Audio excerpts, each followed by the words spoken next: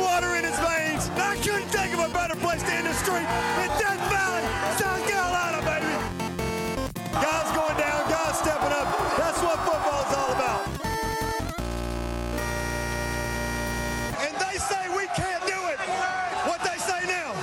I am crumbling faster than I ever thought I could. My legs are weak, my brain is numb. Oh, what will I become?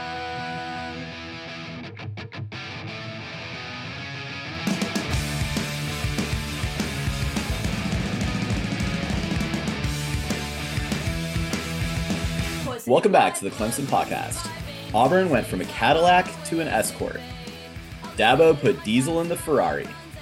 Clemson is 10-2, and life is not good at all. Welcome back, everyone, to the Clemson Podcast. I'm your host, Nick, joined tonight by Ben and Jarrett. We are the Clemson Podcast. We're here to recap the South Carolina game. Guys, what the f***? Great, thanks. Started off, I have to edit that out. Well, I mean, first, I'll start by saying that I, for one, refuse to watch this team again until Saturday.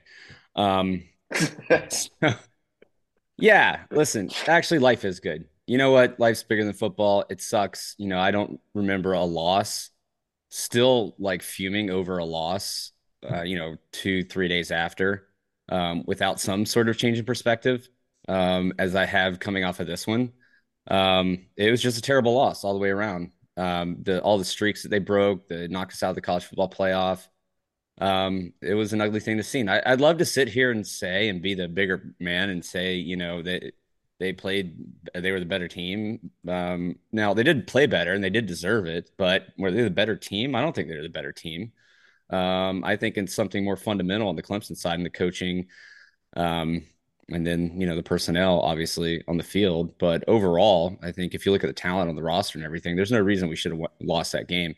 You look at the first half, 24-13, there's no reason we should have lost that game. The opportunities we had in the second half, no reason we should have lost that game, even as bad as we played. So a lot of finger pointing going on. Obviously, you've got your message board warriors. They're going to be who they are. All the naysayers are going to come out the woodwork and stuff like this, and you have to filter through that stuff. Unfortunately, Dabo seems to be unable to do that, but I think we can. And, you know, just have a fresh perspective and take on this game and identify the things that have gone wrong, that are going wrong within this program, and still have some optimism for moving forward because, you know, it's still a 10-2 team. You know, at the risk of sounding like Dabo, we are going to an ACC championship game as Tully pours a beer. But yeah, I think, you know, there still is reason to believe in Dabo and this program for the future. I'm not ready to throw in the towel just yet. That's ridiculous. I don't think I'm ready to throw in the towel, but I think I wouldn't complain if that towel was maybe like spun in a circle and whipped him in the eye once or twice. Like Petey Pablo. Yeah, exactly. Or worse. Where do you even begin? I mean, we started off with pick six. We started off, you know, picking it off in the end zone. There were some weird calls that, you know, probably could have gone their way, like the forward pass that wasn't, you know, that didn't go for them. But it really just comes down to, I mean, 8 for 29 for 99 yards. If you are a Division I college quarterback and you go 8 for 29 for 99 yards, what other top 10 program is going to be like, that's our guy? Not even that you have to roast him or whatever, because obviously this is not just about, you know, let's kick one single kid this whole show. But I mean, as a coaches, it's like you have to trust in someone else, whether it's your running backs, whether it's a wildcat formation, whether it's your backup quarterback that's 5-star, whether it's, you know, Hunter Johnson that's finally ready to take over our preseason Galaxy Brain prediction and take us to the college football playoffs. It's got to be something. You can't get away with being the head coach and just being like, well, that's our guy. We'll just keep throwing to him. I mean, guys, like, this show is about why we lost and about why we really lost. And I think, yeah, we can go through 8 for 29. I mean, we can run the gamut. I don't know that people tuned in today to like get the analysis quarter by quarter, offense, defense, special teams as we normally do. Let's touch on it. There's a lot of key moments that I think was worth examining, but I think a gut check and a sense check here on kind of the trajectory of the program right now. And usually we like to do forward looking, when we do that and kind of talk about like what's the reality, what do we have, what signs of optimism or what's it looking like in recruiting, like what do we have to look forward to. I think we got to do a little bit of backward looking at this point, retrospective on why we got to the point where this is what this culminated in. And you had a wake up call earlier in the season with Notre Dame. Dabo talked a big game coming out of that game. It talked a lot about adjustments needing to be made. Didn't really see that down the stretch in this game too much. So I think we should also, we're recording this Monday evening on the West Coast here. Dabo had his radio show today. You got to be living under a rock if you're, following Clemson media right now to not kind of see what some of Dabo's comments were. I think we should touch on that. But let's continue the conversation about the South Carolina game here. You guys have brought it up. This was a back and forth game, and you kind of felt in the first quarter like Clemson had this in hand, quickly caught that lead back up. South Carolina gave Clemson put 9 points on the scoreboard for us. Our offense scored 21 points, in this game with a lot of opportunities that they gave us also. You mentioned DJ's stats, Jarrett. To move this in a specific direction, I've read a lot of stuff about Brandon Streeter and some of the post-game comments talking about this was not on DJ. We didn't lose that game because of DJ. That's a Dabo quote. There are all kinds of drops. You've got a lot of sober analysis coming out from a lot of different sources out there. Maybe not the most analytically focused accounts that are just stating literal facts. There were 3 wide receiver drops in this game. So 8 of 29, 3 drops, good amount of errant balls in this game. DJ got hurt though. Again, Jarrett, you brought up the point, and that was the opportunity. There were moments where you could acknowledge and figure out that he wasn't working and panning out in this game. And I want to ask you guys, not we don't need to belabor the point. We know DJ had a shitty game, but why do you think they stuck with him, and why didn't they go with Cade? Who knows what's going on inside Dabo's head or Brandon Streeter's head or, whatever inside that locker room. Is it really Dabo just playing favoritism? I find that kind of hard to believe. I don't think he's a smart guy. Is it because Cade just really what they see in practice? He is not developed to the point where they can trust him in the game. And then, then we're looking at player development, right? At the quarterback position, which we've, already seen one quarterback fail to develop significantly over his tenure. You could argue that Trevor Lawrence regressed somewhat over his, tenure as the Clemson quarterback. So is that the reason? I don't know. It's a good question. And the coaches aren't going to come out and tell us that. We're not going to get any straight answers. All we can do is speculate. But we are on a podcast, Ben. Yeah, that's what we do. Yeah, that's true. And it is fair to question why he didn't come out of the game, especially when you knew his head was out of it. And DJ is shown to be when things are going well, he can get on a roll and he can play a good football game. Now, most of the time that is not against a quality opponent. He's had great games this year, but when, shit hits the fan, he finds it really hard to bounce back. And that's where, he got taken out in the Syracuse game, and Cade didn't come in and really do all that much, but there was a different, there was a different urgency to the offense. There was more confidence in the offense at that point. The way he can use his legs and can scramble and the different things that he has to make a defense look out for that DJ doesn't have to. So I know that we threw him in the Notre Dame game and he had the pick 6 there. That was, maybe not a good spot to put him in that game. And I know it didn't work out, but it doesn't mean that you shouldn't necessarily try that again, because it did work in the Syracuse game.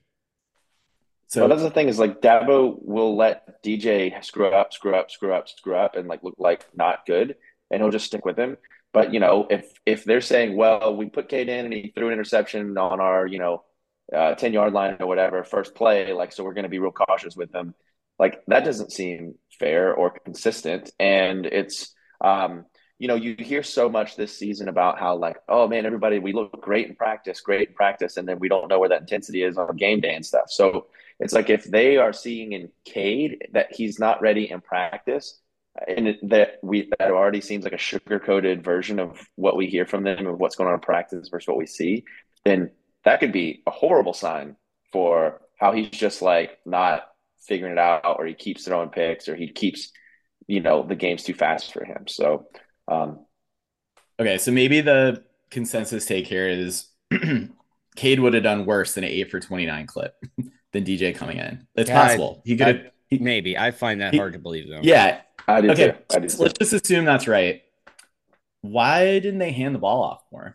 Yeah, so that's a good question. So another thing to point out here real quick about DJ's regression is earlier in the season, and he's exhibited this ability before, like he was placing balls like downfield or in the corner of the end zone right where they needed to be placed. And in this game, he was overshooting absolutely everybody. Like you could tell the confidence was gone and it wasn't there. And that's a regression that you've seen throughout the season. Last year, he actually there was progress that you saw in him. It was small, but at least there was incremental progress going on. And this year it's the opposite. So why you continue to do that? Why you continue to put him in bad situations? Like look at the Miami game, like the first 2 drives of the game. Like it was beautiful. Like we were getting quick passes across the middle to tight ends and to Antonio Williams and other receivers. And that was working. And we were moving quicker. And DJ's even mentioned himself, like, he doesn't have to think when we're going that fast, right? Like, why are you not calling the game like that, or at least trying? I mean, maybe they saw something on tape with South Carolina and didn't feel like they would be able to do that, but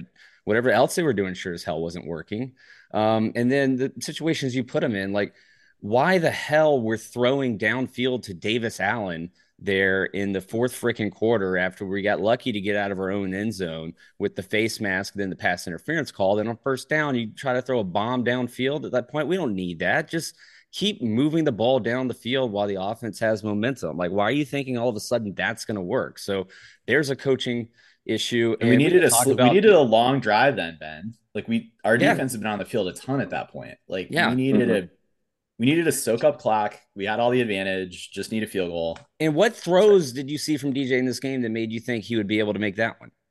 Like, seriously. And, Will Shipley was running well at that point. And again, we can talk about DJ all we want. For me, the game turned and was lost, I think, due to coaching on the cute little trickeration play after the safety. Like, you get the ball there as the offense had already gone 2 drives in the first quarter to put up 14 points. You get that safety to go up 16-7. You get that ball back and go down and score, like different ball game. Could be game over at that point.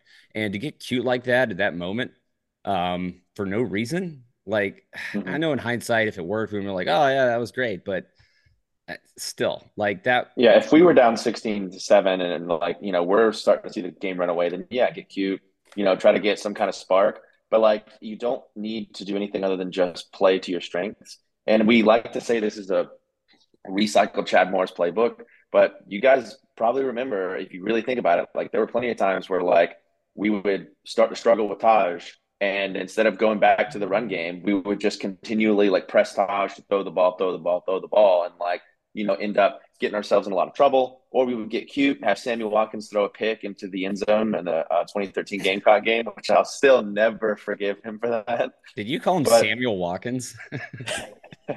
Samuel Watkins. I drink more at home for the last month than I have in the last 6 months in SF. So my Sammy should have called the playoff. He should have called an audible and just run it, taking the loss. I mean, there's. Again, I mean, we're not here, and I always hesitate to do this. I'm not here to bash kids that are half my age. And I think all Clemson fans, the ones specifically that are, being so harsh on players and calling them out and things like that, should really be ashamed of themselves because, what are you doing? Who should also be ashamed of themselves, Ben? The proprietors of the Cotton Gin at 5 points saying Antonio Williams, nice hands on their marquee. Pretty lame. That's rivalry football. That's not necessarily like attacking a kid's character or whatever. I think it's okay to criticize the play. I think it's okay for teams to have fun with that. I mean, listen, South Carolina deserved all the celebration and everything and all feeling high and mighty as they do after this game because they laid one on us and they ended a lot of streaks and they kept us out of the college football playoff. Like, they deserve this for a year and then they'll go back to being what they are, most likely. But Absolutely. yeah, again, we can talk about the players all we want and everything, but it just goes back. It's been the coaching, and it's been the coaching over the last couple of years. And we talk about the wide receivers. There's talented, at least on paper, wide receivers on this team, but we've seen no development out of any of them. Maybe Bo Collins, was the leading receiver in this game, 2 receptions for 65 yards, and I was really excited early on about how good he was looking. And then he went down with injury, and then nothing after that. We're just not seeing development, and it's overshadowing some development in other parts, of the offense. With the running backs have continued to progress, the offensive line has gotten better since last year, but tight ends we have can't gotten better when we use them right. Yeah, well, we can't blame the O line on DJ. I mean, the first 3.5 quarters, we're calling for where are the tight ends? Then the one play you get Davis Allen involved. That's why you don't need to. Yeah, deep you out don't route. Deep ball him one-on-one on the corner. Put him in the middle. Give him. And Bo Collins was out. We need a boundary receiver, but it's not Davis Allen. I mean, I will say, we talked about the moment to insert Cade, and we don't need to belabor the point here, but we kept showing up with the ball inside our 10-yard line. The time to do it would have been when DJ got hurt and the next time they scored and were kicking off to us. And we had decent field position. That's when you make that switch. But I mean, my God, in this game too, we were not sending any pressure against their punter. He's sitting back there, putting it on a pedestal and kicking it exactly where he wanted. I mean, we were so scared of the trick play that we left the defense out on the field. We got completely outcoached in this game. And that's the 100%. Second time this year we've been outcoached. You could argue more than that, Ben, to be honest. I mean, Wake Forest game. I mean, anyway, a lot we could pile on here into this show. Ben, you started. I do want to point out one thing because before we jump away from the offense, and this is just something I noticed when I crunched the numbers earlier. I looked at 10 years of our receiving numbers, and you can see within those 10 years, we average about 4,000 to 4,500 receiving yards per year most years. The last 2 years, we've been at 50% of the amount of receiving yards that we normally get. So, okay, last 2 years, what are some commonalities? And this isn't to say it has to be one or the other or whatever, but it just makes you think, right? It's last 2 years is DJ at quarterback. It's Streeter calling the plays. It's Grisham coaching the wide receivers. It's Dabo having probably more hands on with the offense because he's got younger coaches on the offensive side.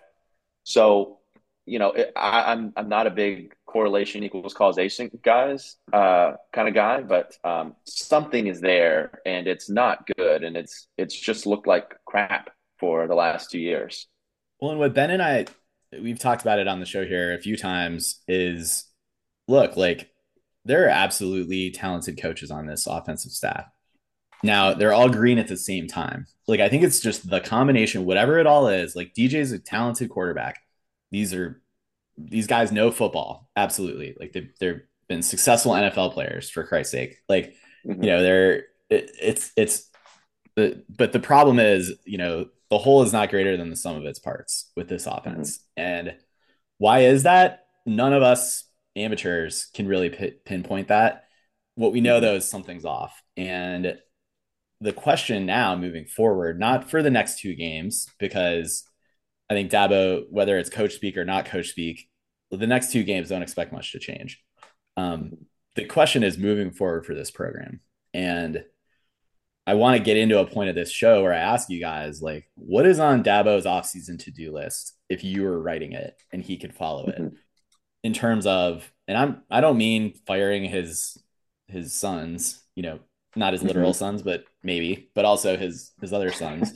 Not just firing the staff, that's what everyone on TNet and Twitter and everything else is calling for. But what else in the Dabo leadership philosophy tree are you going to make an adjustment to?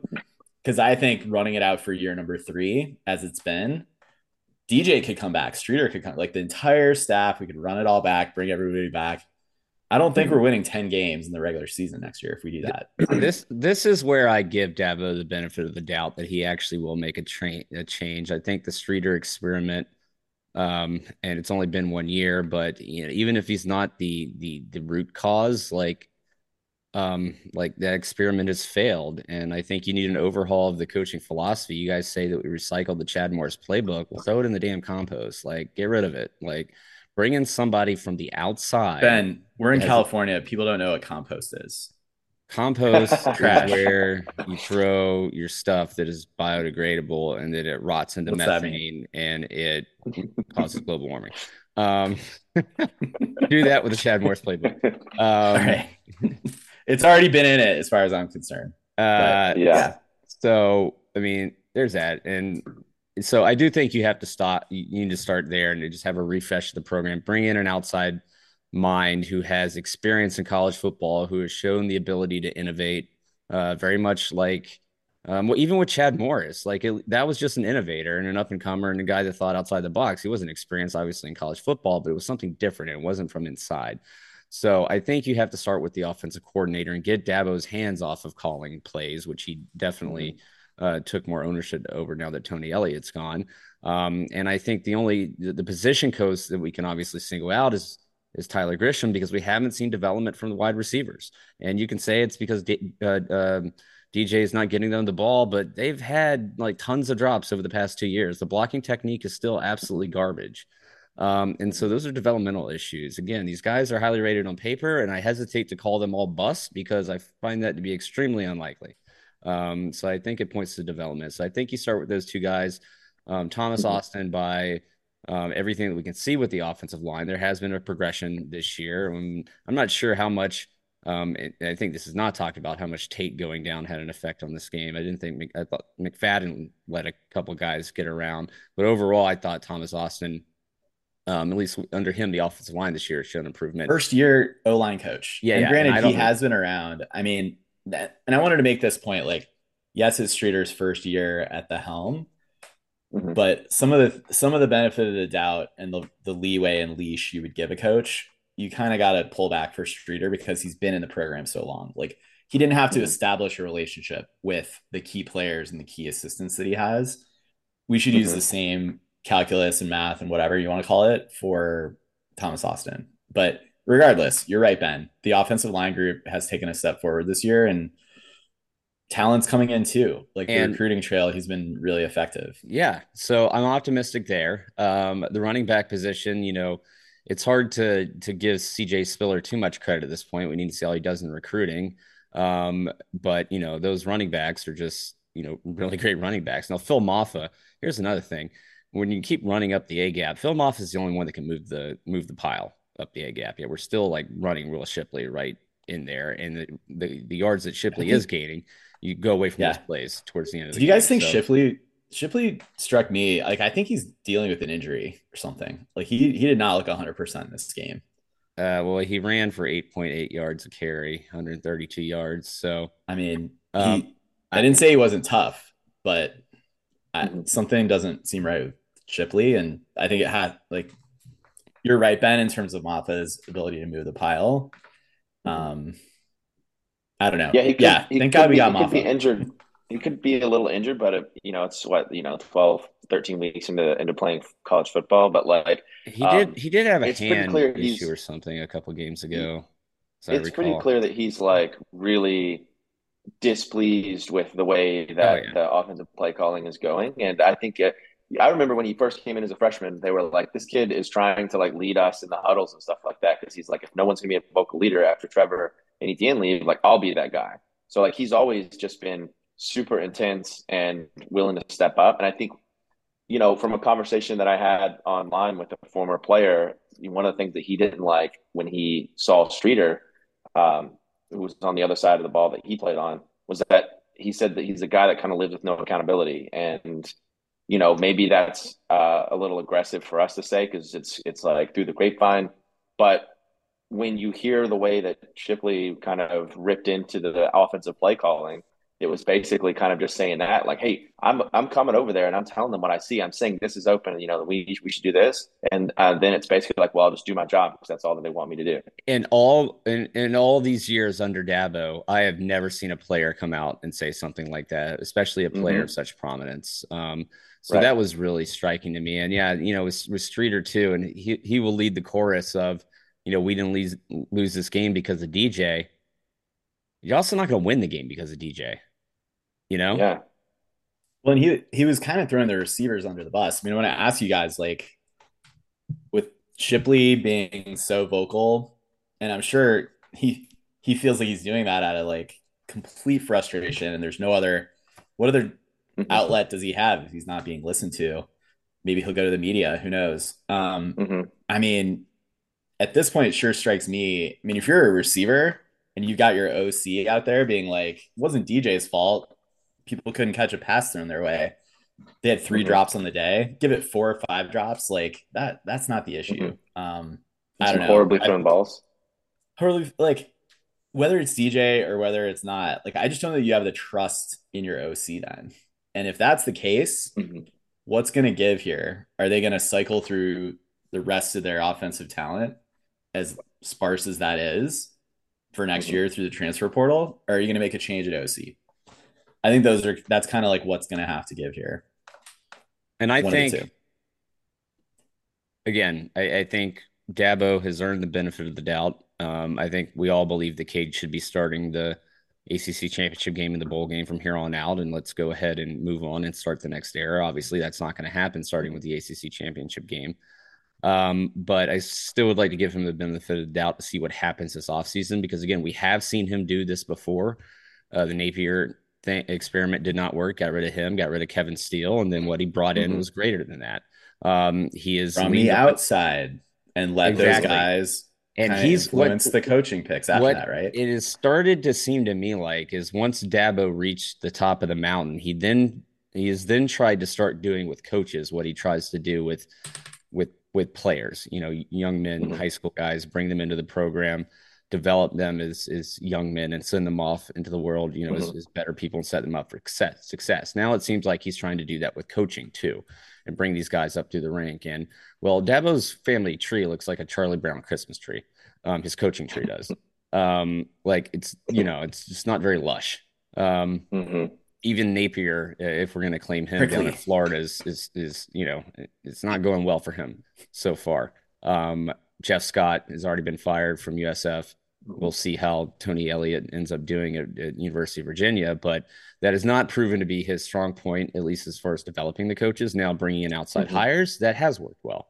And so I think that's like, it's going to be a tough decision for him to make. If you get rid of all the yelling at the fans and, being mad at anybody questioning him, part of all his comments after this, you do see the part where he says, we know what I know what the issues are. I'm the head coach. I'm the person responsible for making these decisions, and I'm going to get it fixed. So he's brought us 2 national champions, taking us to 4, and we're not too far removed from that. Now, are we on a decline? Absolutely. But, the South Carolina game was the thing, winning that game was the thing that got him the job. He knows the importance of that. And I think this South Carolina game, could very well be a very important loss for Clemson in changing the direction of this program or turning it back around moving forward. Yeah, you just wonder if he's gotten too stubborn. Go ahead, Jared. I was going to say, you just wonder if he's gotten a little too stubborn. I mean, when they kind of brought it up to him today, about the passing game, and we haven't had a 100-yard receiver in 14 games, like going back into last season. So, Jared, can you do the quote real quick, just for those people that haven't read or heard about it from the radio show? I mean, you can paraphrase, but it's like, Dabo, are you going to make staff changes based on not having a passing game for 2 years now, give or take? Yeah. Yep. And he basically said that I'm pretty much always going to do what I feel is right. And what are we supposed to say to that? It's like, okay, so you're just never going to like take a step back and reevaluate, or? Well, he then turned it into, I'm going to coach my way. And if you want to critique how I do my job, you guys can hire somebody else to do it. Like he went Yeah. from, I think, like asking him to unpack how his like why we are where we are and what adjustments he's Mhm. going to make specifically to the Mhm. passing offense Yeah. into like, we want your head on a spike, Dabo, which we do not. Now, I don't think. Dabo may not No. be a great loser. I mean, he obviously, honestly, just hasn't experienced that a lot. So Mhm. we don't have many data points. But yeah, I mean, like when his kind of comments came out today, I sent it to y'all. I was like, there it is. We were waiting for it. We knew that was going to be coming Mhm. from him. And I really wish he wouldn't be so Right. petty and rise above that. I mean, honestly, like, I mean, that's what he should be expected to do as a guy who makes what, 11 and a half million Mhm. dollars a year. Why are you even entertaining any of that? Just, swallow Mhm. your pride and say you'll get it fixed and leave it at that. Don't play in to all the fans complaining and everything out there because that's what fans are going to do. Like they want Mhm. to win.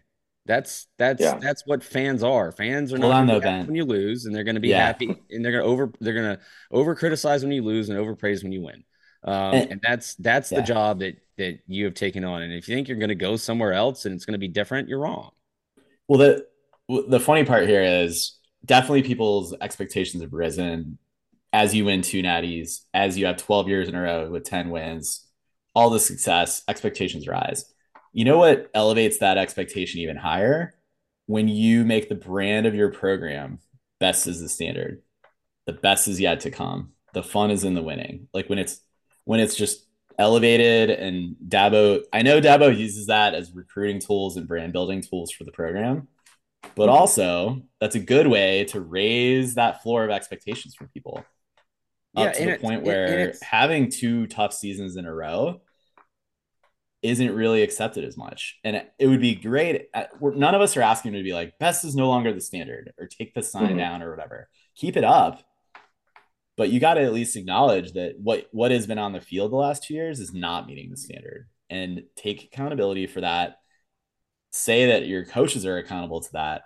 But also, it's not just in the language, it's in the action. yeah, so and it's not the fact that we've lost, it's how we've lost, Right. right? Yeah. Two Mhm. losses. Go back to August. Like we were all talking, like, yeah, we'll probably trip up a little bit in ACC play, like knowing what we have Mhm. coming in. And Notre Dame's gonna be a tough roadie. I don't think any Mhm. of us picked South Carolina as a Yeah. loss, Well, but and Dabo will throw out now to South Carolina's credit, they are better this year than we thought they would sure. be. Mhm. They've Especially the last honestly couple lost a games. couple stupid games that they shouldn't have, and their record should be better. Yeah. Um, Now that being said, 4 out of our last 5 losses over the last 2 years are to teams with much less talent.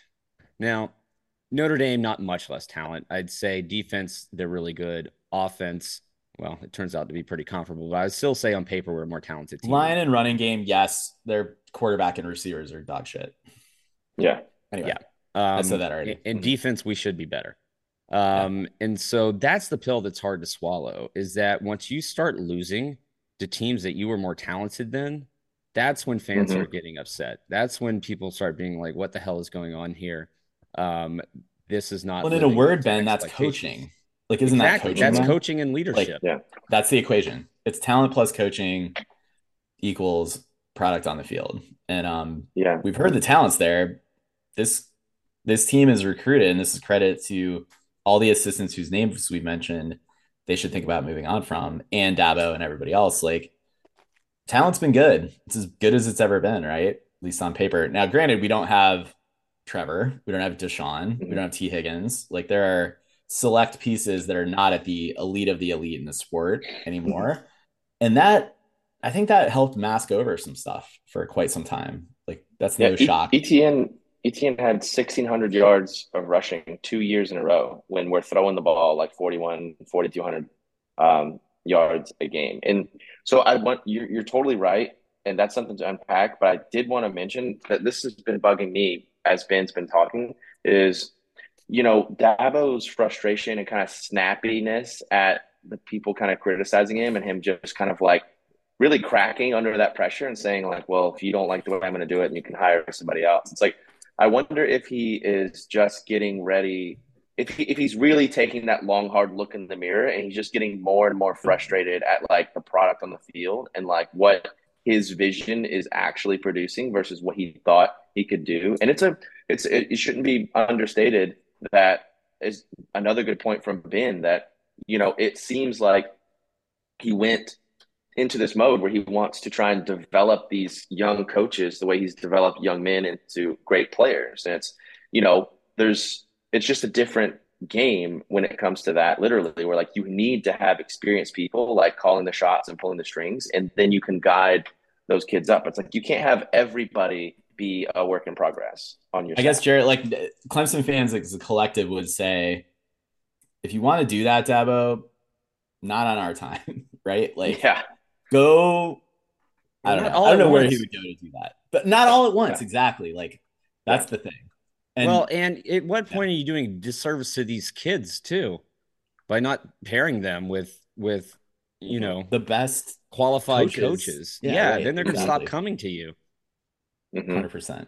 It's the fastest path to destroying a college football program that's elite is to no longer get elite talent to come through the doors. Best way to do that is for them to not think that they're going to be coached up and where their talent's going to be maximized so that they can move on to the next level. Yeah, and that big flashy building, that's only going to last so long because other teams are going to catch up. College football is always evolving. Programs are always on the move to try to get one up on each other. Now you got the transfer portal. Now you got NIL. Do we need to talk about the media deals that all the other conferences have that Clemson will not have because we're in the dog shit ACC? Like, yeah, absolutely. Well, and that's the other thing about winning 10 games and going to the ACC championship in probably the worst conference in college football. We're in the SEC. Like, how many wins do we have this year? Depends if we're in the East or West, but yeah, it's we like to say 5 or 6. We like to tout the record that Dabo's had against the SEC, but I mean, the product you put on the field, and you know what, though, guys, pathetic. Yeah, we probably have like 3-4 wins in conference, but wouldn't that be an accelerator to making the right kind of changes and like revamping things? I mean, I think that's where we all feel. Boot Dabo, yeah. I think that's where we all feel it's gotten a little stale talking about winning the ACC because it's just not a good conference. It's not an accomplishment. No, not. I mean, it is when you're going undefeated in a conference and blowing out teams by 30, 40 points in the ACC championship game. But now we're going to go play a North Carolina team that just lost 2 games at home. Like, I mean, good for these kids. Good for the kids if they're able to bounce back from this and go out there and win the football game, hoist that trophy. Like, I'm going to be proud of them. I'm going to be a proud Clemson fan. Absolutely. We're X minutes into this show here, and like, I just feel bad right now for KJ Henry, Jordan McFadden, guys that came back for their 6th year, 5th year, 4th year, whatever it is. That they don't get a chance to play for a playoff game. Because I think that they, again, in the ACC and Clemson's path to it, should have gotten there and are not going to get that chance, which sucks. But do I think Clemson would have held up in a playoff matchup? Not based on what I saw Saturday. No, absolutely not. And that doesn't matter as much as making it. Yeah, exactly. Because then you get the experience for the players. That's still a notch on your belt for the program and something to build upon for next year. Yeah, I mean, we'll see how these last 2 games go. With a win in the ACC championship games, that still set us up, I guess, for a New Year's 6 game, which is going to be you win your conference, you're automatically in. Yeah. The Orange Bowl would be the one we would get. Guys, like everyone's talking about it being Alabama. They're going to the Sugar Bowl if Georgia beats LSU. We're going to get Tennessee in the Orange Bowl. That's pretty much going to happen. Nice. Battle of the teams who lost to South Carolina. Yeah, that just and South Carolina's still going to be unpleasant. In the Meineke Car Care Bowl or Jiffy Lube or Mayo or Cheez-It or whatever. Duke's Mayo. Yeah. Whatever. I mean, there's obviously, we could silver lining this game, but they're really like, let's do it real quick. Hats off, Jeremiah Trotter, hell of a game. Good job. Yep. There were just stellar performances throughout this game and key moments. just the collective Mhm. wasn't there. Like we don't want to discredit or downplay the effort of this team. You really felt for it was just a heart wrenching loss. Mhm. How And the bad do streak. Oh, go yeah? ahead. How bad do we beat South Carolina if you switch quarterbacks and we have Spencer Rattler? Can we get his O line as well? Is that allowed? Like, well, no, we keep our O line. I mean, credit to their fucking O line, man. Like we did not get pressure enough, and Rattler just picks us Mhm. apart. We said that Ben last week. Like that was what it would take, and it happened. It happened enough. Like they didn't Yeah. put a 50 burger on us, but um, I don't know. I thought their offensive line played well. Mhm. And so, I mean, one last thing as we wrap it up here on the offense. What I've seen, what is now kind of revealed itself here after the last game of the regular season is how many times have we seen the offense get off to a good start this year and then just sputter for the rest of the game? That's on coaching. Yeah. Mhm. That is squarely on coaching. That means Yeah. either an We opposing defense adjusted to you and you weren't able to make the adjustments, or you Tony just don't Elliott have could the do that. mindset and game plan Tony anymore. Elliott adjusted. Now, granted, that was Mhm. probably the guy's a tinkerer, engineer. You know, he had a deep playbook that he had command of. Mhm. He knew what to run. And he was willing to experiment. Like I think that's what made Tony who he was, and he had a lot of experience Wait, too were by the you time about to he left. say that's what made Tony Elliott a great offensive coordinator after we harped on him for years? No, no, Not that he no. was I didn't bad, say but that. I didn't say that. It was by the.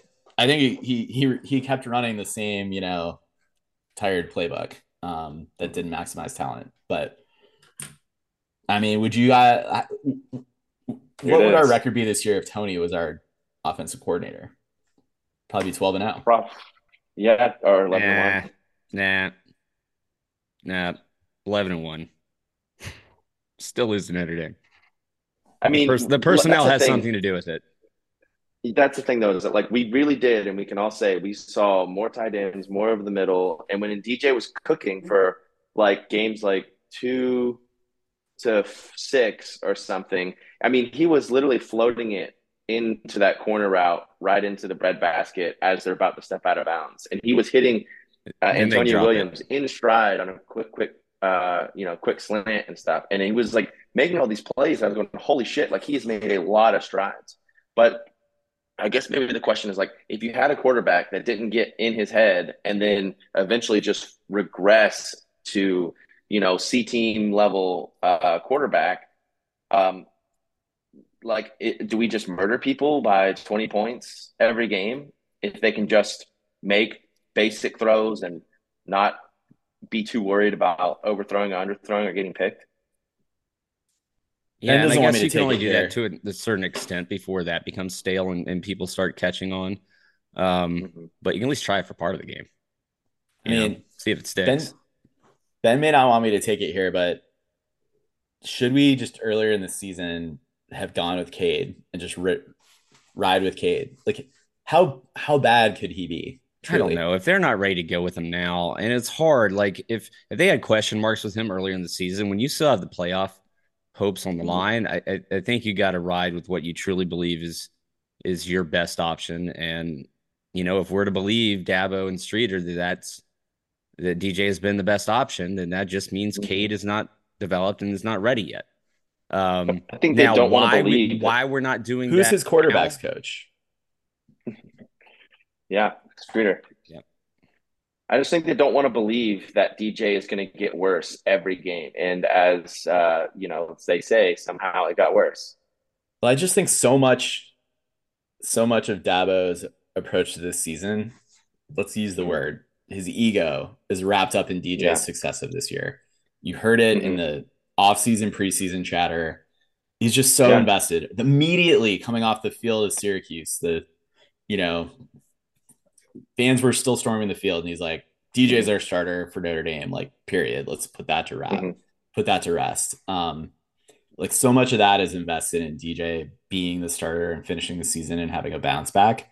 And I don't know if that's like this is just a prolonging of Dabo's, kind of ego about it or whatever it is, or if truly like Cade can't figure it out. Cade can't process the playbook, can't process the speed of the pass rush, like, can't make his reads or progressions or anything. Like both things can be true, right? But if that's the case, like I would hope they'd be able to dedicate some developmental focus to Cade to bring him along somewhat throughout the course They of should have 1 been year. giving him snaps. They should have been giving him way more snaps. And even when we're up, just to like put him out there, get him those snaps. Because what's going to happen is next year, hopefully DJ transfers to UCLA or something, and you're going to have Notre Cade Dame. and Vizina starting or competing to start, and you're going to have two guys who have relatively no experience when you could have had Cade with, a couple quarters worth of real snaps, going Let under his him belt. play half of the Louisville game. Like that game was never in question. Like let him play the second half. They felt like they felt like they had to keep DJ in there to keep his confidence high while he was doing well. But still, the other, thing we're not talking about here is 15 turnovers in the last 5 games. That's true. No, more than that was coming into the game, right? No, that was 15 in the that last. Was with this. Okay. 5. Yeah. I think it was like 12 in the last 4 prior to that. Oh yeah. 3 a game. But what? And like, let's Can't do win the that thing. way. Why do we think that happened? Is it lack of attention to detail? Is it? Yeah, I don't know. It's wild. Anyway, offense not right. Lot of factors. Like, what confidence do you guys have? Thankfully, the salve for this kind of thing is playing a North Carolina defense. I just don't know what to expect in this game. I'm not making predictions anymore. Yeah. It's hard. I did like, and it's hard to know what is the real quote or the real attitude because they go back and forth. But I think it was Tiger Illustrated or one of them that posted. It was like the article title was like, DJ has quote no room for error. Cade will be ready to play or something like TCI. that. But it's like, they were paraphrasing a Dabo quote, but yeah. TCI. Yeah, exactly. And so yeah, that's how it should have been after the like Boston College game or the Florida State game or something like that, where it's like, hey, like it's not that we don't love the kid and care for him. It's like this is a D1 college football program that's competing for national titles, every year for the last like 6 years almost. So, you either got it or you don't. And we're going to test people to make them see who's got it and who doesn't. Yeah. Is that a list of potential offensive coordinators on your fridge there, Jarrett, behind you? No, only our YouTube subscribers can see this list. Go to youtube.com/Clemson podcast. Check out Jared's short list. Yep. It is actually pretty good, but the real only short list is offensive coordinator Ryan Day from Ohio State after they fired him for losing 1 game this season. You're welcome. Yeah.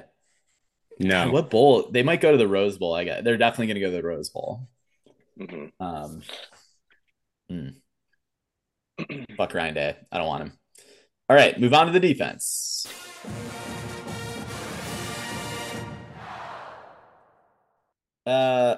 Man, we need a pick me up, guys. Because what I want to get into is all this crap with the offense has taken our eyes off the fact that we thought this was going to be a top 5 defense. Lo and behold, we got about a top 20 defense. That being said, the defense is not why we lost Notre Dame. The defense is not why we lost South Carolina.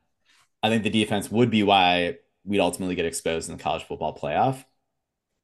I'm fine with year 1 Wes Goodwin. I mean, yes, we were all expecting a drop off from Venables. If a top 20 is what you get with this caliber of talent, though, what are we going to see next year? This is going to be an ultimate question coming into the offseason that I bet a lot of these rising juniors, guys who've exhausted their 3 years, who have a choice to transfer or go to the draft, like, do they want to come back and play for this collective coaching staff or not next year? Like, do they all opt back in, leave a bad taste in their mouth after the South Carolina game? Like, do they want to come back? But let's just say they don't. You give Wes Goodwin, 2/3 of the talent that he's had or less, and we're a Mhm. top 20 D. What does this look like? Yeah, I think the big issues with our defense this year, obviously starting the season. I mean, the secondary coming in was already going to be a concern. And then we had all the injuries at the beginning of the season. Now, I have been optimistic about the progression, at least from the cornerback position this year. The safeties leave some more to be desired. Makuba did not have a good game. Obviously, there was a lot of, big Mickens had a targeting, plays. Yeah, right? Mickens had a targeting, but he's, played really well. But, at least from the cornerback position, and once guys started getting healthy, Fred Davis obviously being out, at least in that, Malcolm Green. We have lost some guys, but overall, I thought from the guys that are in there, at least from the younger guys, I've been optimistic about their improvement. The other big issue has been the defensive line that just did not materialize this year like we thought it would for various factors. One, XT not coming back or only being able to come back in a limited capacity for a couple of games and then before having to end his college career. Miles Murphy is Mhm. like you Up hardly and ever down. hear his name. So you question that there. And, the big issue in this game, um, was the big downfield passing plays. And that was because we weren't getting pressure on Spencer Rattler. Guys weren't getting home across the defensive line, Mhm. and leaving our secondary out there having to either cover for too long or they were just had busting coverage. So um, I give Wes Goodwin a pass for this year, especially for him being the first year in this position as a defensive coordinator. I said it a couple shows ago. I think the combination of two green coordinators was not great, and I was Mhm. fine with Goodwin. I would have brought somebody else in on the offense. But listen, Goodwin's a guy that Brent Venables wanted to take with him. Um, so I want to give this guy time still Mhm. to see how things can develop. Now we're gonna head into next year with some gaps at defensive end. Like who's gonna plug in there? We have absolutely no clue. Defensive tackle, Mhm. does per se come back? I think it's a strong possibility. And then we've got some other guys in the center there that I think we'll be able to trust. The linebacker position has played, has gotten better across the season. And I think the secondary is going to be continue to improve next year. So I still think we're in a fairly decent spot on the defensive side of the ball. Surely there are improvements to be made. You can talk about Mickey Khan in the second as the safeties coach. Um, and so maybe there's some tweaks there because that being really the most glaring weakness on this defensive side of the ball. But Mhm. overall, I thought Wes has made adjustments when he needed to during the second half of games this season. The defense really locked down, and overall, I thought they played well enough for us to be undefeated. That's for sure. Yeah, it's I've been thinking like, what is it about two green coordinators that we're going to give one of them a lot more kind of benefit of the doubt versus another? And I mean, one of it could just be like the raw talent like that both of them got were different. At the skill position for Goodwin, I mean, yeah, we didn't perform as well as we did, but like just the raw talent of like who's on the D line, the front seven, and then some of the back four, I feel is like much higher than like the receivers and DJ on the offense. So it could be that like both of them are just trying to implement their system and it's just like Goodwin has more to work with. So there were some things that I saw throughout the year that were like, I'm not an expert, but like at no point did I feel like we were trying to build consistent rhythm with who was on the D line. It was like, you know, four people out and then constantly just rotating people, rotating people. It's like I know you're trying to preserve them, but like they're not.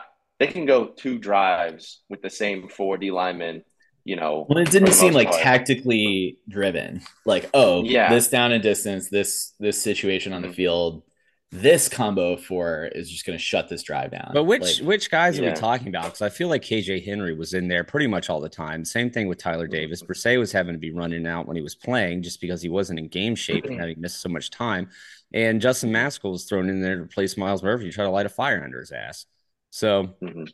I don't know. I Yeah, I mean, I feel like you would see TD and XT in there, or not XT, TD and Brzee in there, and the next play you'd see Peyton Page and Rook.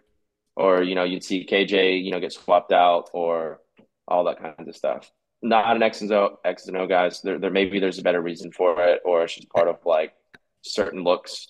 I think But running versus passing downs, you'll throw different personnel in mhm. there for sure. Yeah, but yeah, I mean, I would give Wes a pass. I mean, being his first year, also Streeter's first year, but I think that it probably just comes down to a lot of like he had more to work with, and I think maybe it's just he takes more accountability for like how the defense looks, and it feels like Streeter, you know, calls his plays, wants his scheme, and then the receivers are being developed by the receivers coach maybe, or like the quarterback, which is his job, is not doing well, and he doesn't want to risk pissing off Dabo by trying to substitute Cade in there more often, so he's kind of hamstrung. Like, what if that was the root of all this? Is like Streeter has a lot better handle of what he wants to do, but like Dabo just will not let him switch quarterbacks. Entirely possible. I'd give that like a 15% likelihood, right? Sure.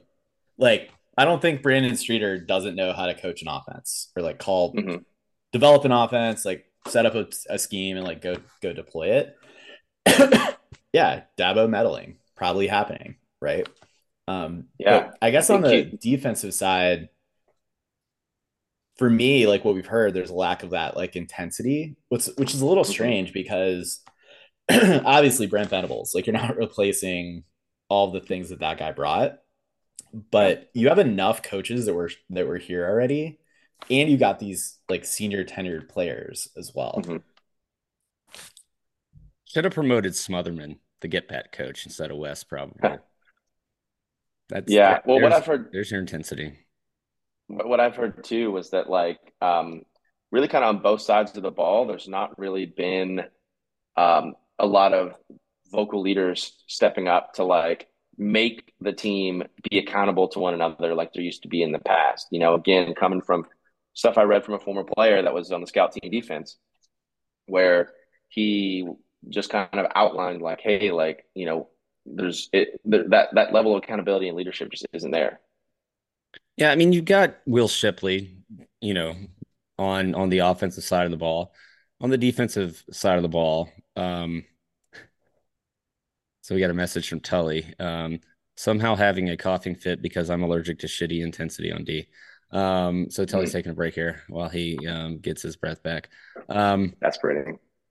Let's see. On the defensive side of the ball, KJ Henry, maybe. I mean, we're missing that linebacker like Skalski and Ben Boulware type, certainly, from this year. But also, a lot of these guys are, young. The seniority really on this team was across the defensive front. I think Xavier Thomas probably would have been that guy had he been able to get on the field more this year, and possibly the same thing with Brian Brisset. But when you're just not seeing the field a lot, it's kind of hard to be that guy. You're kind of relegated to being a cheerleader on the sidelines instead of the intense presence on the field itself.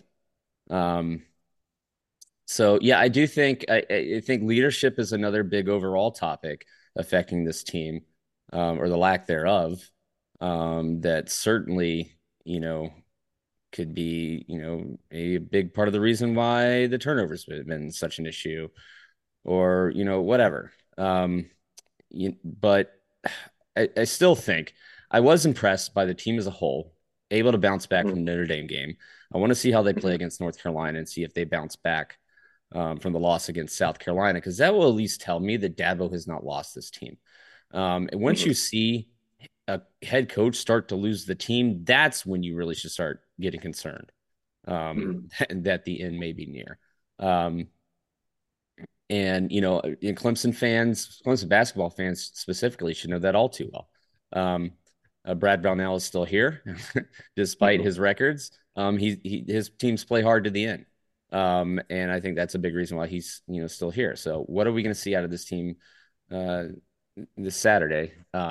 We'll see. And I think maybe there's quite possibly a lot more leadership in the locker room and on the field that we really know about. Just because they're not the vocal ones in the media and everything doesn't mean that isn't present. So, and kind of going back to that, Wes Goodwin, probably to his benefit, I think one of his greatest attributes is he doesn't really say much. Whereas Streeter can, says probably too much in being defensive and defending himself. And Wes just kind of puts his head down and goes back to work. So I don't know. This is I new think he probably territory. got that from Venables. Yeah. Yeah. I mean, this is new territory, for all of us. We were definitely on the backside of the, going downhill from the pinnacle. Now the question is it, just a shallow valley, or is it a chasm?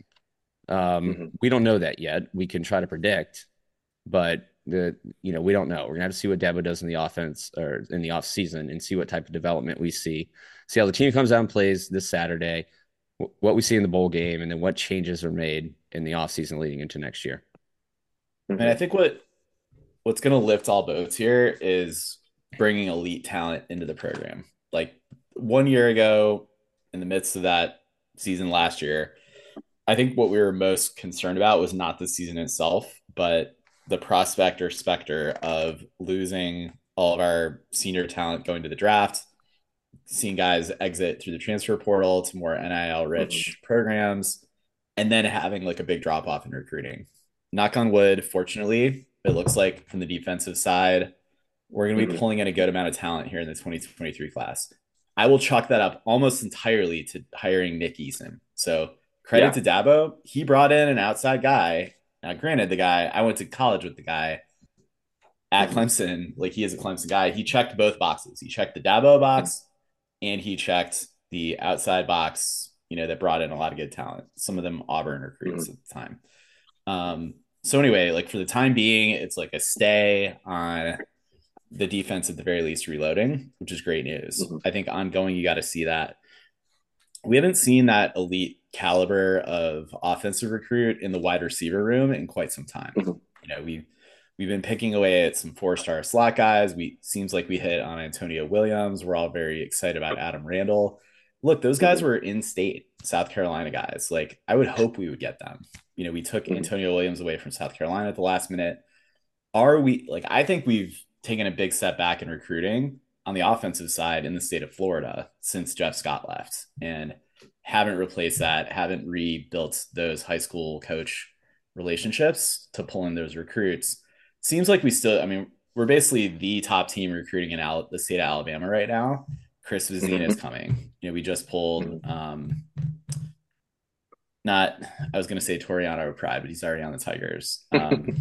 Hopefully this recruit is not listening to this show, but a defensive line recruit who's a 5-star from Phoenix City, Alabama. So anyway, things are looking pretty good on the recruiting side for Clemson right now. That is the place to watch. Like, that is a leading indicator of the healthier program.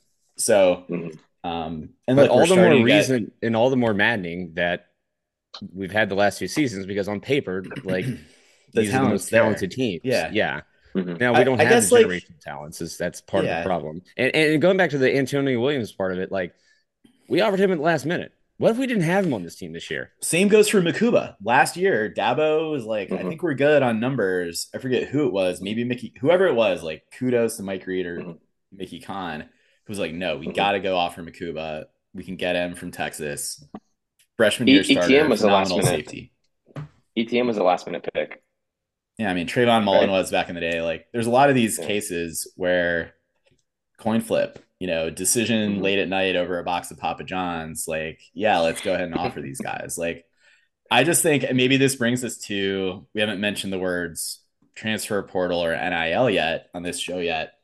I think one of the things that we want Dabo to think about reforming or evolving his philosophy, or maybe opening himself up a little bit to progress, is like, do what you do, Dabo. Like, you recruit really well. You identify talent really well. You create brands. You create catchphrases. Like, you establish these things. You're successful when you focus on something. Do that with talent acquisition right now. Like, evolve that, make that happen through the transfer portal. I know you've made promises to recruits. You've made promises to guys on your roster right now. Times have changed. The system around college football has changed. I don't think any of those guys would fault Dabo if we happen to have some departures that were unexpected, being like, we've got some slots to fill. There's some good talent that I think meets our culture. Like, go be real with your players about your changing philosophy, and you And can do half it. those guys are going to leave that you bring in Yeah. anyways. We were down to Carson Donnelly playing safety in this game.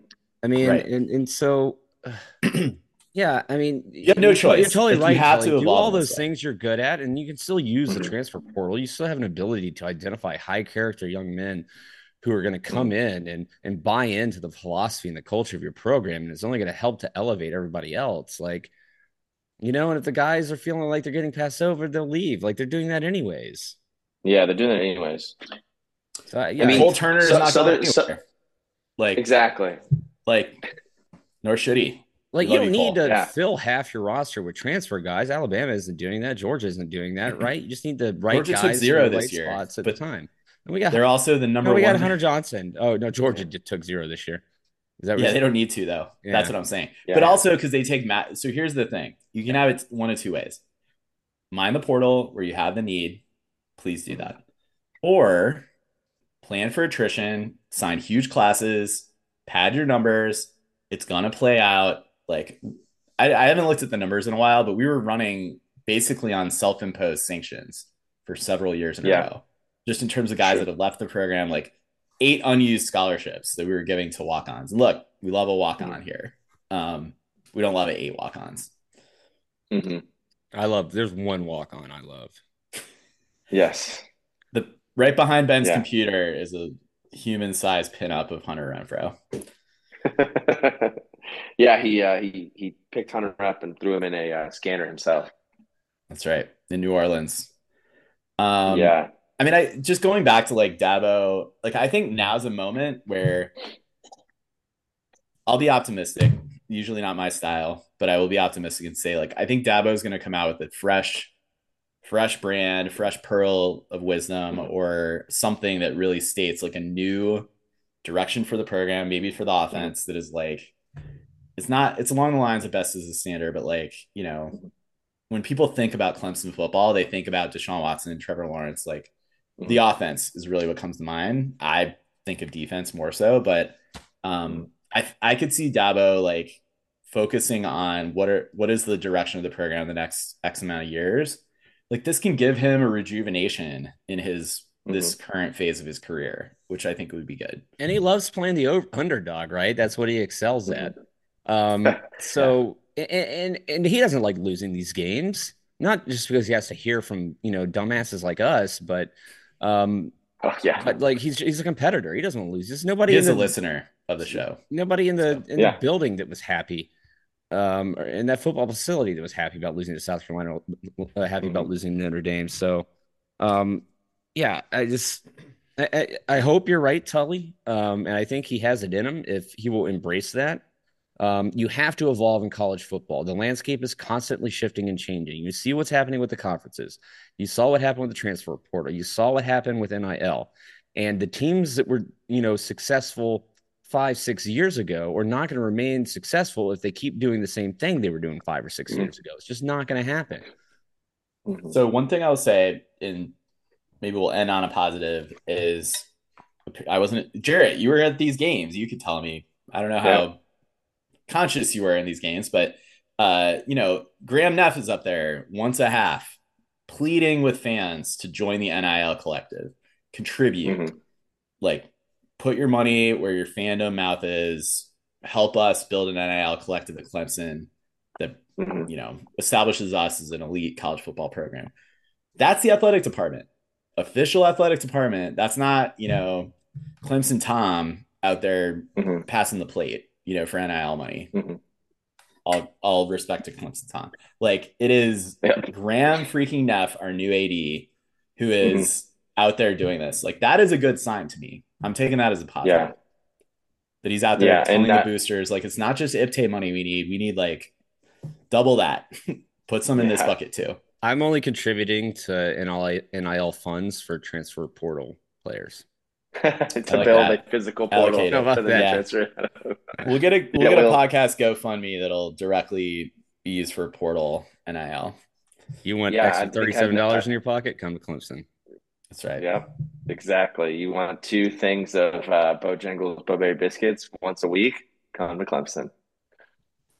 Yeah, I would say, okay, here's a hot take for Cody since he can't be with us. I would say Wes Goodwin, if you look at the two coordinators, right? Wes Goodwin by the end of the year will say, he left us with a little bit to be desired, but Brandon Streeter left us sick to the stomach.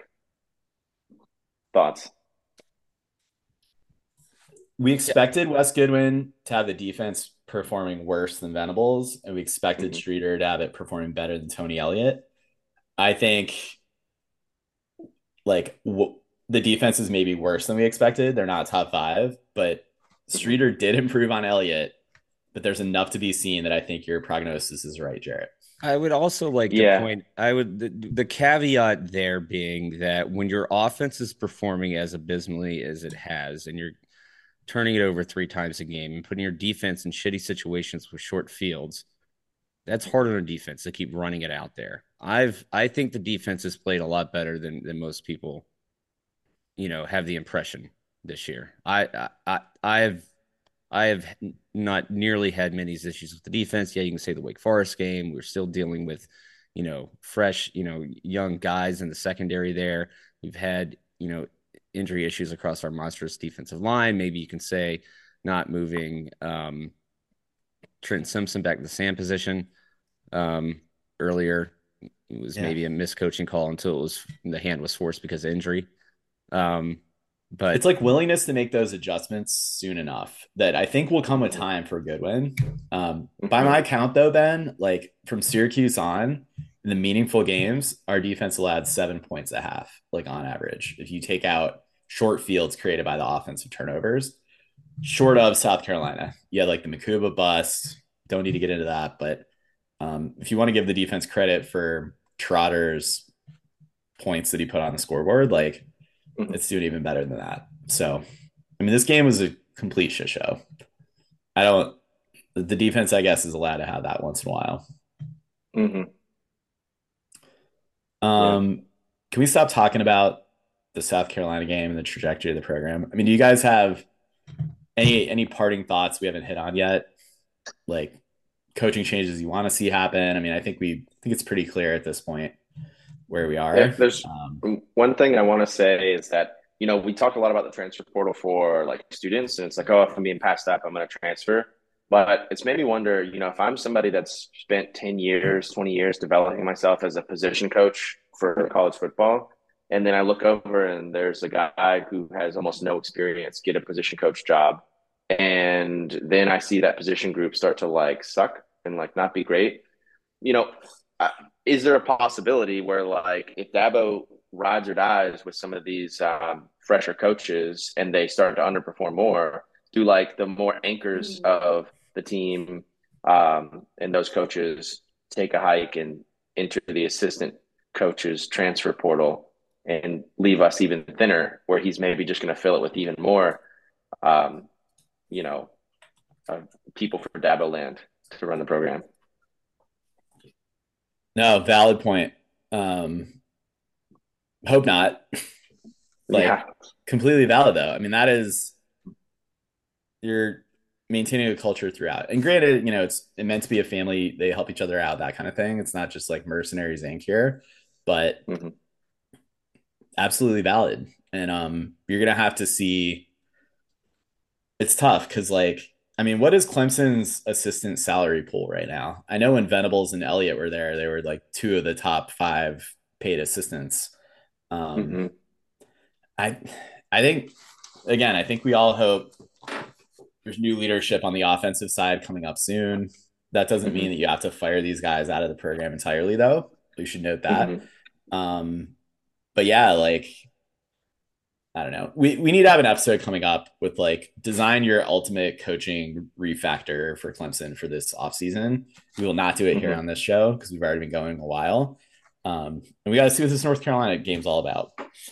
I just think, if a couple plays have gone our way against Notre Dame and South Carolina and we're in the playoff, like all is not well with the foundations of the program. Like there's kind of cracks in a lot of places.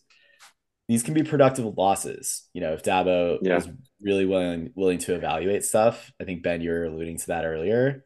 But you're right, Jarrett, that if he just doubles down and stays stubborn in terms of like having his guys there. Mhm. If you're Lemansky Hall, if you're Mike Reed, I'm most concerned about Mhm. Mike Reed and losing him. Um, what does that say to you? What signals does that send? Could you find Mhm. yourself in a different defense elsewhere with a path to coordinator at some point? Yeah. So Yeah. Over Let's see this under. game. Over under 3.5 Mhm. series before we see Cade on the field on Saturday. Over. They'll take Yeah. longer than that. Yeah. Yeah. I would take the over even if you said 6 to 7 series.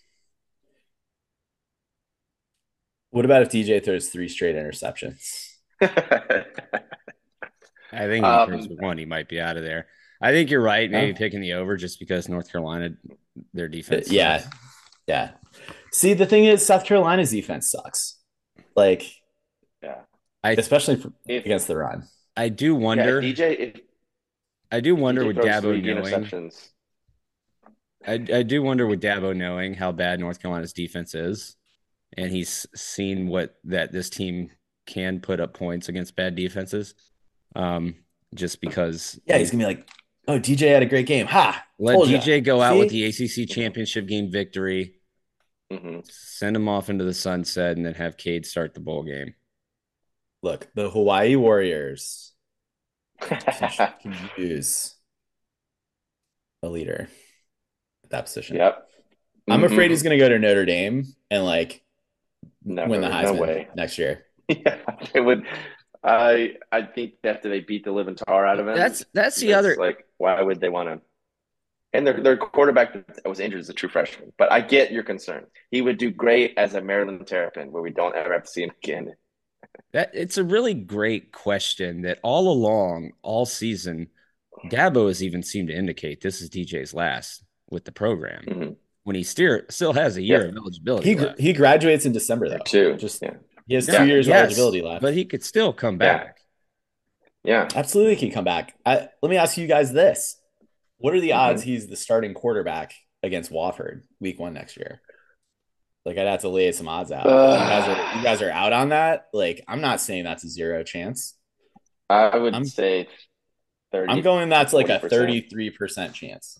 Yeah. Wow. I mean, I did notice in August when they were talking in those first team meetings, they were saying, Dabo kept saying he's a great kid. He's going to graduate in December. He's going to graduate in December. And I thought that was maybe kind of like to use a term Cody is familiar with, like a dog whistle for us to be aware of that. Maybe he's Dabo saying, hey, he's going to graduate. He's going to get out of here. Yeah, that's what I was alluding to. It's just kind of tongue in cheek. Dabo has said some things that makes you seem like makes it seem like it's been a foregone conclusion that this is his last year. And it does make me wonder about what conversations have been had. I mean, why would he not say otherwise if he really believes in DJ and thinks he needs to keep building him up and to bring him back in the offseason and spring practice and keep seeing progression and him being the leader next year? It's almost like the writing has been on the wall. Right. The truth is that DJ knows what Dabo did last summer, and that's why he hasn't gotten thrown off the field. He's got the dirt. Tinfoil hat. We need a little jingle when it's the tinfoil hat moment of the show. Big Dave has something to do with that. Yeah. Let's bring him on the show and ask him. Big Dave will do it. Yep. Big Dave will do it. Coach? I'd watch that show. I'd watch that TikTok series. Big Dave will do it. Big Dave will do it. #challenge. I don't give a shit about what happened in the rest of college football. Nope. Or what's happening this coming weekend. Or who's making the playoff. It's not us. Georgia's going to win it all. Yep. Could lose to Michigan, but we'll see. Michigan, I will finally. What about – hold on. Finally what about – give Michigan credit. Do you think there's a world where USC has enough offense? Real one. I just think it's Oklahoma 2.0. No. Yeah, no, their defense, and when they go up against the Georgia defense, you're going to. Yeah. I think you're right. Yeah. TCU kind of feels like a team of destiny, but we'll see. It's TCU probably It going would to be be a really revenge. fun, It enjoyable would be playoff. revenge. TCU is like a Notre Dame team that has a good defense but no offense, gets in the playoffs and gets waxed in the first round. We're gonna see 2 semifinal beatdowns, I think, again this year. Yeah, I just want a good final game, and I It's gonna guess be it's probably Georgia, Michigan. Georgia, Michigan. Hmm. I mean, we saw it last year when Michigan had better players before they graduated them. So, and granted, Georgia did too, but Hmm. I don't know, kind of boring. I hate them all. I hate every single one of them. Yeah, Yeah. Like I'm kind of find myself wishing Alabama was back. At there's a chance. least A I little can bit chaos. respect that program, you know. All Yeah. Saban's done. Yeah. By the way, Um, Saban has 2 losses this year, not in embarrassing fashion, Love to see it. no, and I know this is a 1-point loss, but that was embarrassing. It was really bad, Mhm. like bad way it happened. Who it happened?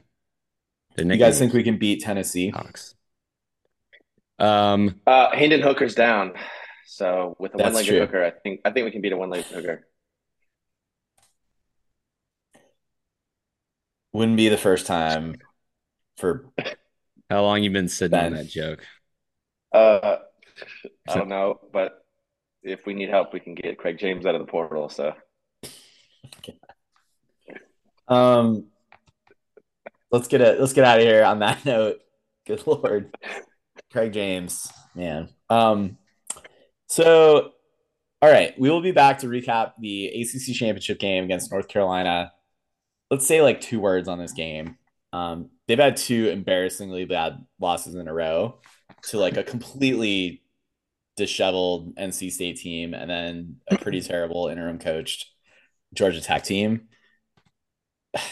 I just don't know what to expect from Clemson's offense in this game. But I don't know. I could see the team like bowing up, having pride after that tough loss, coming out and fighting like we saw against Louisville. Like I feel like I'm expecting a bounce back. I think the matchup favors us. Drake May is really solid though. I mean, the last quarterback Mhm. we faced that was really solid was Sam Hartman, and he lit up our secondary. I mean, you could we haven't mentioned Rattler's name too much. You could say he was a solid quarterback too. You know, he got home and he lit us up too. I think it's really a matter of can our defensive line get home? You know, that's going to be dictating this entire game.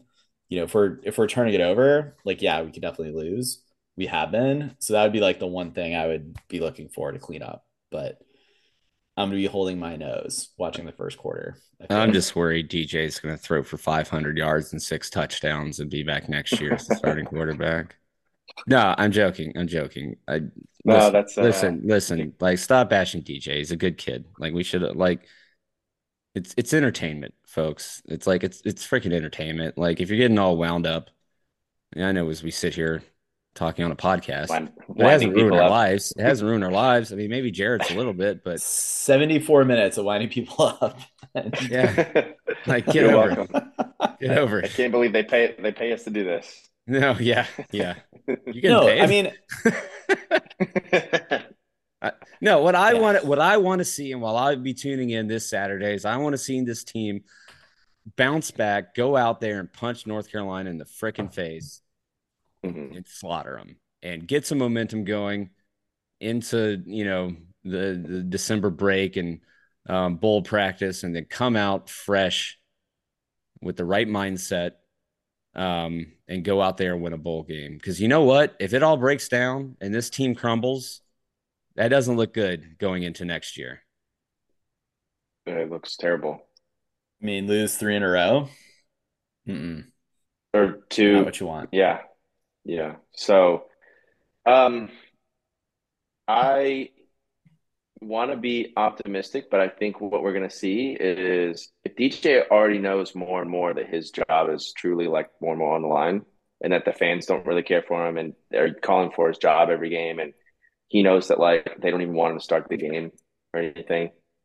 I just think that he's going to come out, they'll play a little conservative, they'll get him kind of moving the ball a little bit. He'll throw behind the line of scrimmage 5 times in a row, and he's just going to not look sharp.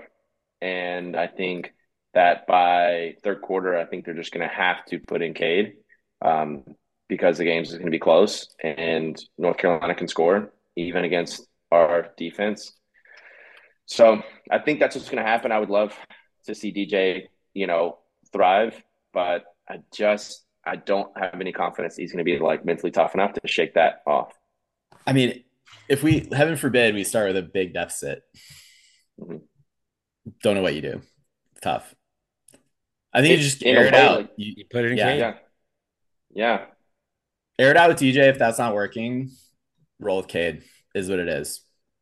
And then Dabo's radio show next week is a can't miss event. And Jared, you talked about, and everybody's talking about this, how 5 of the 9 completions were from behind the line of scrimmage. Mm-hmm. Well, they should have done that more then. Seemed to be very successful. I mean, that's the part, like every answer I've heard from Dabo and Streeter is like, well, why didn't you do that then? Or like, what was the thought process of not doing that? Or they're like, we should have run DJ more. Oh yeah, we probably should give it Spiller. Spiller. Yeah. Shipley. We should have run CJ Spiller more. That's what what this game reminded me of when we weren't sticking with Shipley there at the end after he had such a good game. Was Tommy Bowden, dadgum pulling Reggie Merriweather in that South Carolina game. Driving you down the field. Best thing going for you. Yeah. Was that before my time, but that's 5? That was the 05 or 06. I graduated in 06 with Reggie Merriweather in the fall. But 06 was James Davis and Spiller's first year. So maybe it was 05. Anyway, we'll look it up. Yeah. All right. We will be back to recap championship weekend. ACC title sure would be nice. Despite all the stuff we just said about the trajectory of the program. They'll get some fucking ring pop rings and it'll be nice. Lick their lollipops all the way to the Orange Bowl. No, go Tigers. So let's get that win. We'll be back to recap that. Thank you all for tuning in. For any South Carolina fans, if you made it this far, screw you. Enjoy the tears. Hope they're tasty. Yeah, and Russia's really isn't that great. What's that? It's like a restaurant in Colombia. Never heard of it. Pretty sure. Well, yeah, it's trash. Well, with that, we got to wrap it. And as always, go Tigers.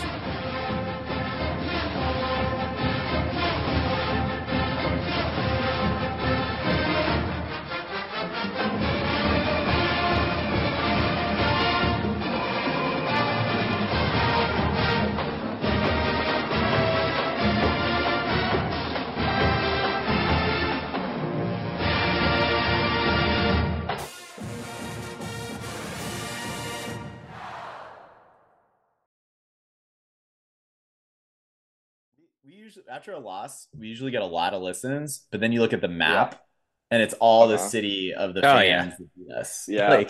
I love how you got them at the very end. Let me just double check and make sure Rush's is the restaurant that I'm thinking of.